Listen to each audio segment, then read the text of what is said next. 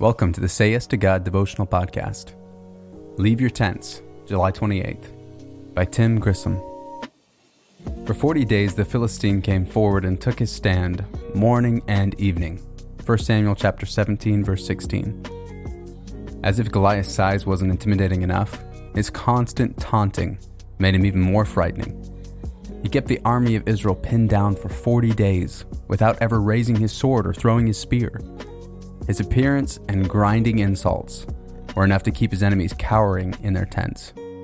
How much like our present enemy does Goliath sound? Your adversary, the devil, prowls around like a roaring lion, seeking someone to devour. 1 Peter chapter 5, verse 8.